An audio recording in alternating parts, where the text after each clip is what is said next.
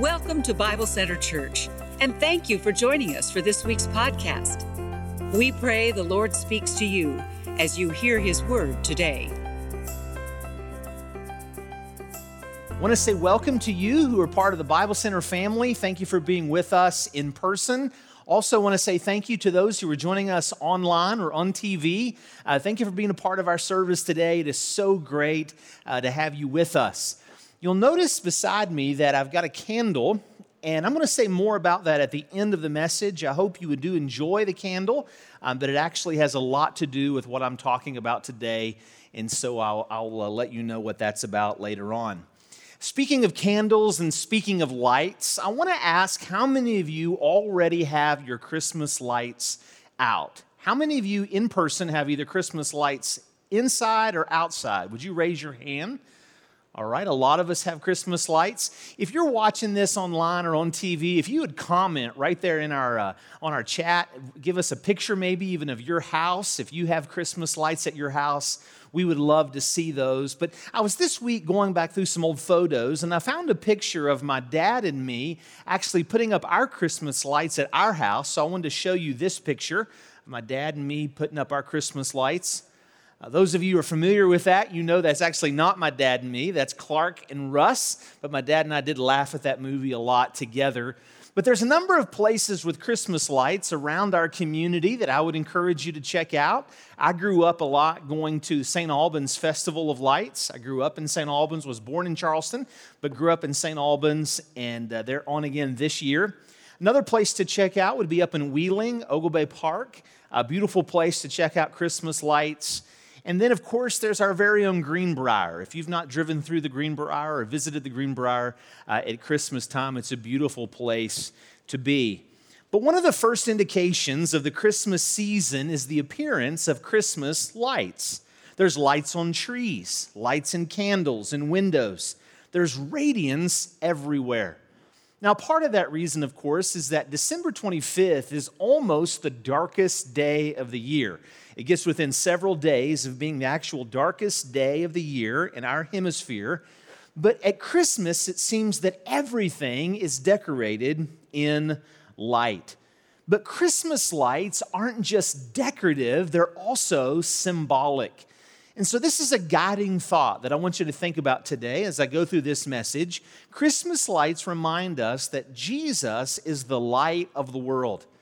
Christmas lights remind us that Jesus is the light of the world. When you see Christmas lights this season, whether it be driving down the road or visiting your favorite neighborhood, my goal through this message is for you to see them in a little different light, from a different perspective, remembering that actually all of them were initially designed to point us to the light of the world, the Lord Jesus Christ.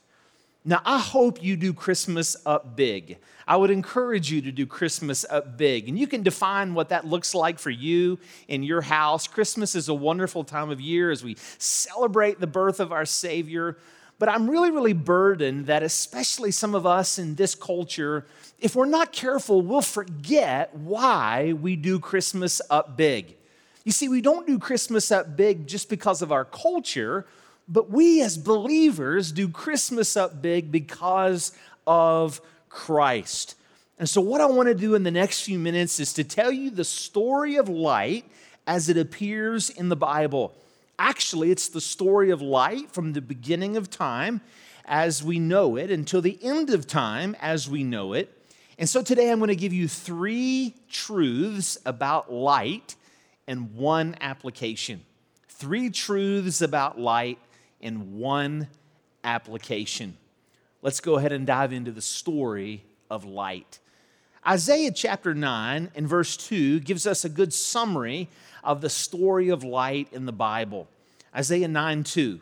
The people walking in darkness have seen a great light. On those living the land of deep darkness, a light has dawned. We're going to come back to that in a moment. But verse 6 and 7 says, For unto us a child is born, and to us a son is given, and the government will be on his shoulders. And he will be called Wonderful, Counselor, Mighty God, Everlasting Father, Prince of Peace. Of the greatness of his government and peace there will be no end. He will reign on David's throne and over his kingdom, establishing and upholding it with justice and righteousness from that time and forever. The zeal of the Lord Almighty will accomplish this. What is the story of light according to the Bible? Again, there's three truths. Here's the first one. The first truth is this: our world can be a very dark place. Our world can be a very dark place. In the Bible, the word darkness refers to one of two things, usually. It refers to either evil or ignorance. Now, in the Bible, when it refers to evil, it means that the world is filled with evil and the consequences of evil and the consequences of sin and all the suffering that goes along with that. If we look back at the birth of Jesus, what was taking place in the world, historically, what was written in the Bible even about the time of the birth of Christ, we see that the world was filled with violence and injustice and in all sorts of abuses of power. The world was filled with homelessness and refugees fleeing oppression. It was filled with racism and families getting ripped apart. The world was filled with bottomless grief, just like today. So the world at the time of Jesus was filled with evil, but it was also filled with ignorance. This idea of being in the dark or living in darkness is a Bible metaphor that just simply refers to the fact that sometimes we in the world are ignorant to God's desires for us, or we're ignorant to why there's so much evil and suffering in the world. Maybe we're not knowledgeable of the biblical story.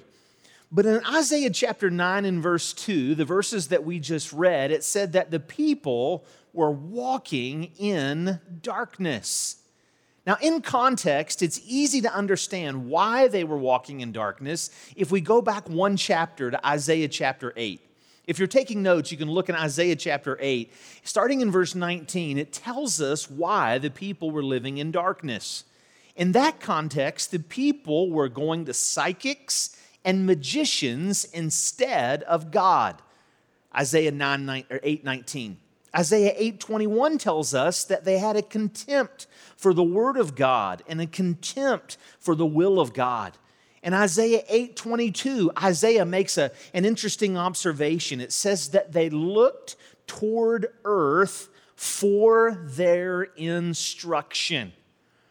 In other words, they were walking in darkness because they refused to let in the light, the revelation, the knowledge of God. Now think with me for a moment. Why is the world walking in so much darkness today? Why is the world such a dark, evil place? Well, the answer today is the same as it was in Isaiah's day, is that so many refuse to let in the light, the revelation of God. Some look to government more than God. Some look to the market more than God. Every one of us are tempted to look at technology more than God. We think that perhaps our intellect or our innovation are going to somehow get us into a better state and even at times earn favor with God Himself if God exists. I recently read an article in the New York Times that was talking about the meaning of Christmas. And anytime this time of year when I see something about the meaning of Christmas, I want to know their perspective. And the New York Times says the meaning of Christmas is that love will triumph and that we're going to be able to put together a world of unity and peace. In other words, what this writer is saying is that we all have the light within us, and we're the ones who can dispel the darkness of the world. We can overcome poverty and injustice and racism and violence and crime and evil, they claim, if we work together. And if we can somehow pull ourselves up by our bootstraps, we can overcome all the evil and injustice and suffering in the world. And so I'll ask you, do you think that we have the capability in and of ourselves to overcome the evil and suffering and injustice of the world? Boy, it's certainly a neat thought, and it's inspirational thought. But the problem is, it's absolutely impossible on our own. I want to read you a quote in a moment from one of the first leaders of the Czech Republic. His name, if you have a name like this, Václav Havel. If you have a name like Václav Havel, you deserve to be quoted in a sermon. This particular leader was the first president of the Czech Republic. He had a unique vantage point from which to peer deeply into both socialism and capitalism. And he was not optimistic that either by itself would solve the world's greatest problems. He knew that science, unguided by moral principles, had given us the Holocaust. And he concluded that neither technology nor the state nor the market could save us from nuclear conflict, ethnic violence, or environmental degradation. And he writes this. I think this is good. Pursuit of the good life will not help humanity save itself, nor is democracy alone enough. A turning to and seeking of God is needed. The human race constantly forgets that He is not God. Boy, it's so true. It just seems so true that it's so easy for us to forget that. I would encourage you to download the app, the Bible Center app. There's a number of notes in the app that we're not going to be able to cover today. There's actually, I think, 42 verses about this point alone. I've tried to trace in the notes the theme of darkness from cover to cover in the Bible, from Genesis to Revelation. And so I would encourage you to download the app and get the notes. And we see that darkness has always been a part of the world since Adam and Eve sinned. We experienced darkness this week in our community through the loss of Officer Cassie Johnson. Many of us saw that in the news, and just to think that here this Charleston police officer goes on what she thinks is just a parking violation and is shot, loses her life. The darkness in our community over the last 48 hours has been almost been palpable. You can touch it, you can feel it, you can sense it. But we've experienced a certain sense of darkness really over the last year, if you think about it, in the pandemic. Throughout the pandemic, there's been a lot of good things that have happened and good things and ministry opportunities. But let's be honest, this has been a dark year. I went back and looked at a graphic that I had shared about a year ago, just celebrating, wishing everybody a happy 2020, a happy new year. Boy, had we only known. But I think about the darkness of 2020. It's not just that it created darkness, but I think in many ways it just revealed what was already there. I read an article this week by Eugene Peterson, and he writes this. He says, there's a sense in which catastrophe doesn't introduce anything new into our lives. It simply exposes the moral or spiritual reality that already exists, but was hidden beneath an overlay of routine, self-preoccupation, and business as usual. Our world is a very dark place. But thankfully, the story of light doesn't end there. There's a second movement to the story that I would like you to see. Number 2, thankfully, God pierced the darkness with a baby born in Bethlehem. Thankfully, God pierced the darkness with a baby born in Bethlehem. Between the two testaments of the Bible, there's an Old Testament and a New Testament. Between the two testaments of the Bible, we find that there's a 400-year period of darkness. In other words, the last chapter of the Old Testament was written 400 years before Jesus appears on the scene. And so many will refer to that, many historians and theologians will refer to that to a period of darkness. But God pierced that darkness with a baby's cry in a manger in Bethlehem. Summarizing human history, Wendell Berry, the great poet and author, he wrote this: "It gets darker and darker and then Jesus is born. In Isaiah 9:6, he says the people, or verse 2, he says, the people walking in darkness have seen a great light. On those living the land of deep darkness, a light has dawned.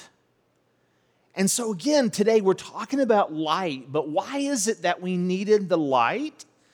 The answer is back what we already talked about, is that the people were walking in darkness. Now, Christmas is a very sentimental time. I love Christmas. We just put all of our ornaments on the tree last week, and it's kind of one of those things. We just make sure that everything's right. We put on Christmas music, and I look forward to doing that as long as the kids live in our house. We get the ornaments, and Caden's got some new ornaments this year, and we're putting them on the tree. There's something sentimental about Christmas, but if you think about it, the roots of Christmas aren't sentimental at all. Christmas isn't an optimistic view of life, but it's a realistic view of life. Christmas isn't designed to say, cheer up, if we all pull together, we can make the world a better place. No, the Bible never counsels indifference to the forces of darkness, only resistance to the forces of darkness. But Christianity does not agree with the optimistic thinkers who say this: we can fix things if we try hard enough. Nor does Christianity agree with the pessimists who see only a dystopian future. But the message of Christianity and the message of Christmas instead is this: things are really, really bad. We cannot save ourselves, but someone came to save us. That's the message of Christmas. I love what Tim Keller writes about Isaiah chapter 9. He says, Jesus comes as the light because we are too spiritually blind to find our own way. Thankfully, the light dawned upon us. Now, if you're taking notes, this is something I never really thought about until this week. But in Isaiah chapter 9, in verse 2, when it says the light dawns upon us, it dawned upon me, pun intended, that the light didn't come from within us, but the light came from outside of us and came to us. In other words, we could never even reveal God to ourselves. God had to reveal himself to us. It did not come from within us, but it came from outside of us. Verses 6 and 7 specifically tell us in Isaiah chapter 9 where the light came from, who the light was. For to us a child is born, to us a son is given, and the government will be on his shoulders. And he will be called Wonderful Counselor, Mighty God, Everlasting Father, Prince of Peace. I love the description of the child. The child is, first of all, a wonderful counselor. Now, we may think of, many of us perhaps have been to see a professional counselor, and I thank God for the ministries of professional counseling, but you've probably been a counselor in your life more times than you may have realized. No doubt many of you have counseled a child, or you've counseled another family member, or a friend, or a coworker. There's something about going to someone who's been through what you're going through. And there's something just comforting. There's something wonderful about being with someone who actually can sympathize, empathize with your plight. And that's what Jesus is for us. He's a wonderful counselor. Jesus was born in a manger. Therefore, we have something that no other religion can claim. You have a God who understands you from inside your human experience. There is no other religion who has a God who has suffered, a God who has had to endure loneliness, a God who has been courageous, a God who knows what it's like to be abandoned by friends, to be crushed by injustice, to be tortured, and to die. But Jesus, the child, the light of the world, has been through all of this. And he's not just a wonderful counselor, but he's mighty God, everlasting Father. When you think about Jesus being everlasting Father, mighty God, this isn't just someone that you can choose to like or not like. This isn't someone that you can say Jesus is inspiring, but he's just a person who makes me want to live a better life. Either the Christ child is who he says he is, all of God, or he is nothing of the sorts. I love Isaiah 9:6, where it not only says the child is born, but it says a son is given. You know, the tradition of Christmas lights not only pointed to Jesus initially, but even the tradition of exchanging gifts, the roots of exchanging gifts came about early in Christianity to celebrate the gift of the child himself. And so I'm all for exchanging of gifts and giving the people that you love, something to show them that you love them. But let's remember, as we give gifts, that the reason we do that is to point us, to remind us of the greatest gift that was ever given, Jesus Christ himself. You see, the good news of the gospel is a gift. It's not something you can earn. You see, God created all things, but sin broke all things. But Jesus came to save all things, including you. Jesus wants to transform you. Jesus wants to restore you. Yes, this world is hard. Yes, this world is full of death and destruction and darkness. But in the new heavens and the new earth, God wants to restore in some way or another. God wants to restore everything that you've ever lost and oh, so much more. John 3:16 says, "For God so loved the world that he gave his only begotten Son." He gave his baby boy in Bethlehem, that whoever believes in him will not perish, but have everlasting life.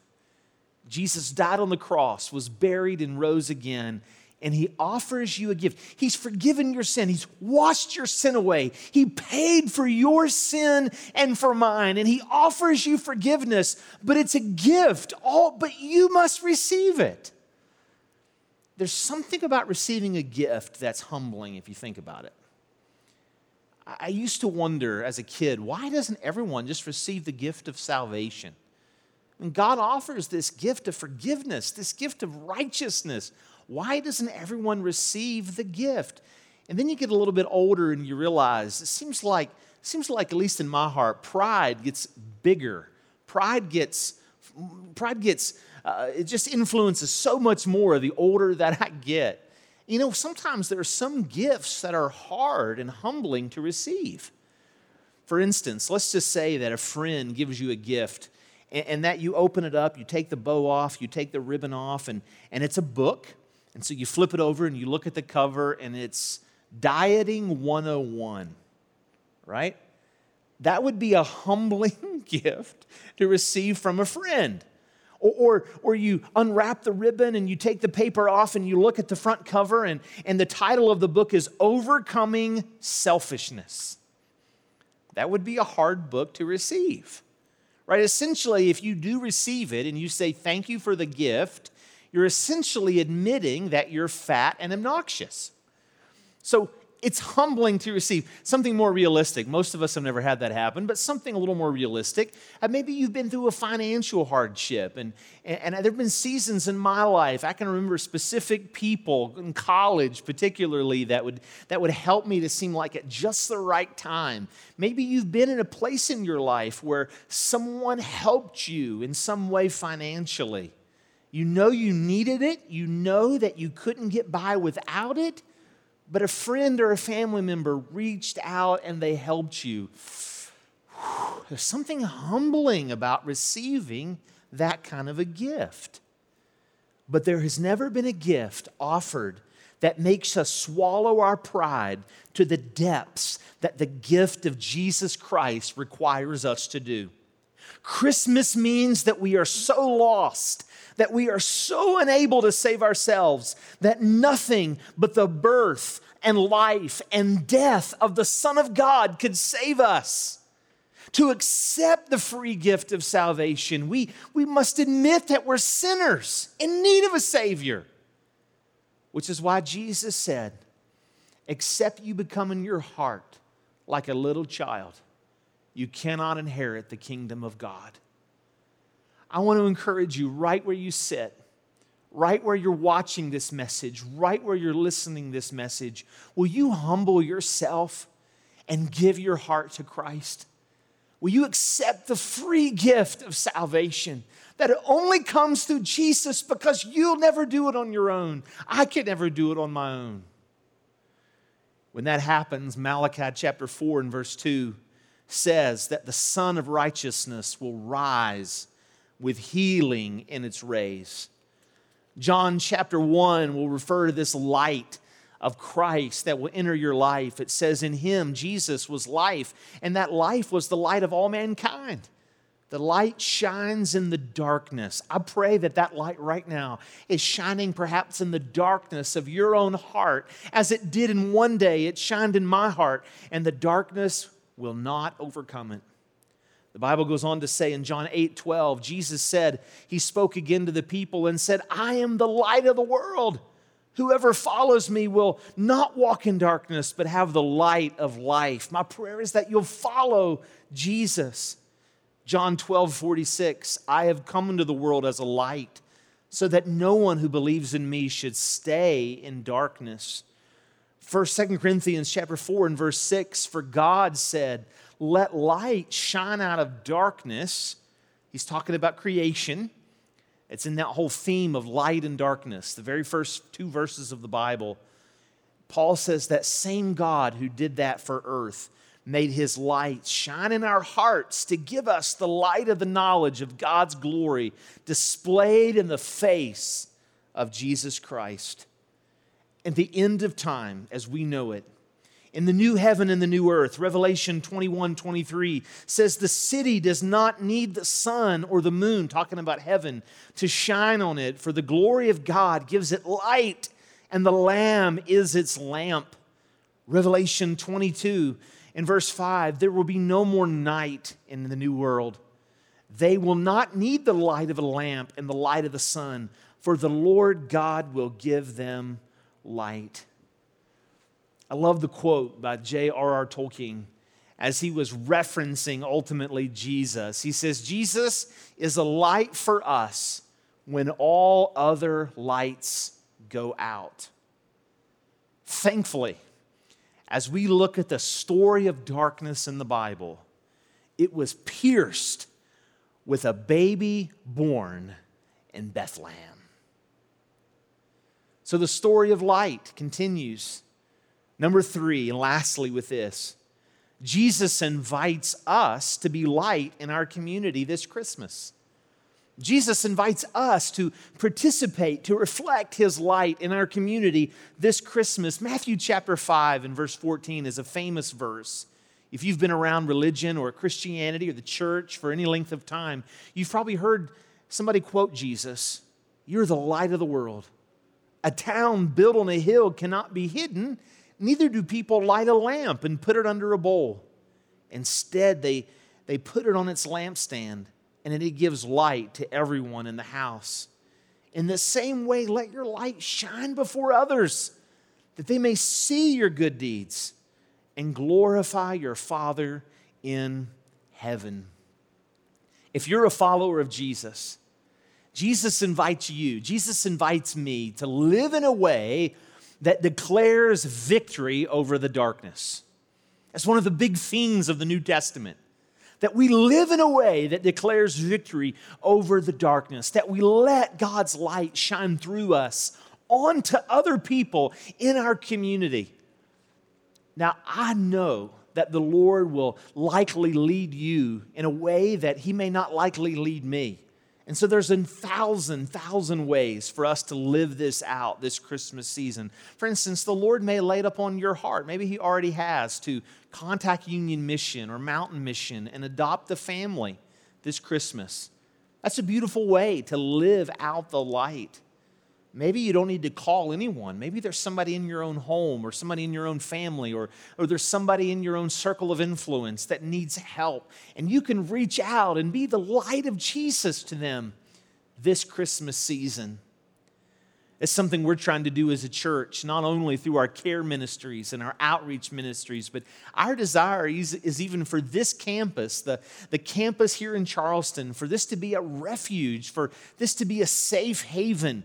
We'll be talking more this month about the ball fields that we're finishing and the bike park that we're working on and the playground that, Lord willing, we're going to be building in the spring. All of that to make this place a safe place for people to come and just enjoy one another and all of God's creation.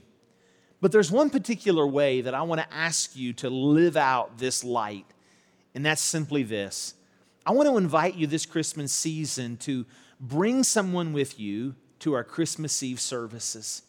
To invite somebody to come with you to our Christmas Eve services. Maybe you call them, maybe you text them, maybe you send them the link even today. But I want to encourage you to invite people to your friends and family to our Christmas Eve services. We've got 5 services this year.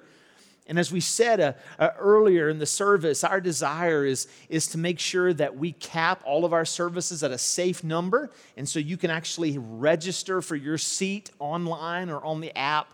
I would encourage you to go ahead and do that today. Again, there's 4 choices in person, and there's 1 online. If we need to open up that last service to actually be a service for people, we're willing and to do that. We're just going to be watching the numbers. But at that service, we do a number of things as part of our Christmas traditions. And one of those things is we actually hold up our candles. When you arrive at the Christmas Eve service, you'll have a candle on your seat. And we hold up our candles at the end of the service and we sing Silent Night. We've done that year after year after year here as a church. And so the reason I wanted to have the candle up in here with me is just to go ahead and give you a little bit of a glimpse. It's this particular candle. From this candle, we're going to light all other candles. And what we've decided to do to emphasize Jesus as the light of the world is every service between now and Christmas Eve, we're going to have this candle lit. And then on Christmas Eve, from this candle, we're going to spread it to all other candles. You say, Matt, why do you do that? Why do we hold up the candles? Why is that such a big deal? Why is light such a big part of your Christmas celebration? Well, the answer goes back to our main and big idea. Christmas lights remind us that Jesus is the light of the world. Let's celebrate that light and let's show it to others this Christmas. For more information, visit us at BibleCenteredChurch.com or check us out on social media. You can also join us in person for services on Thursday at 7 p.m. or Sundays at 9 and 11 a.m.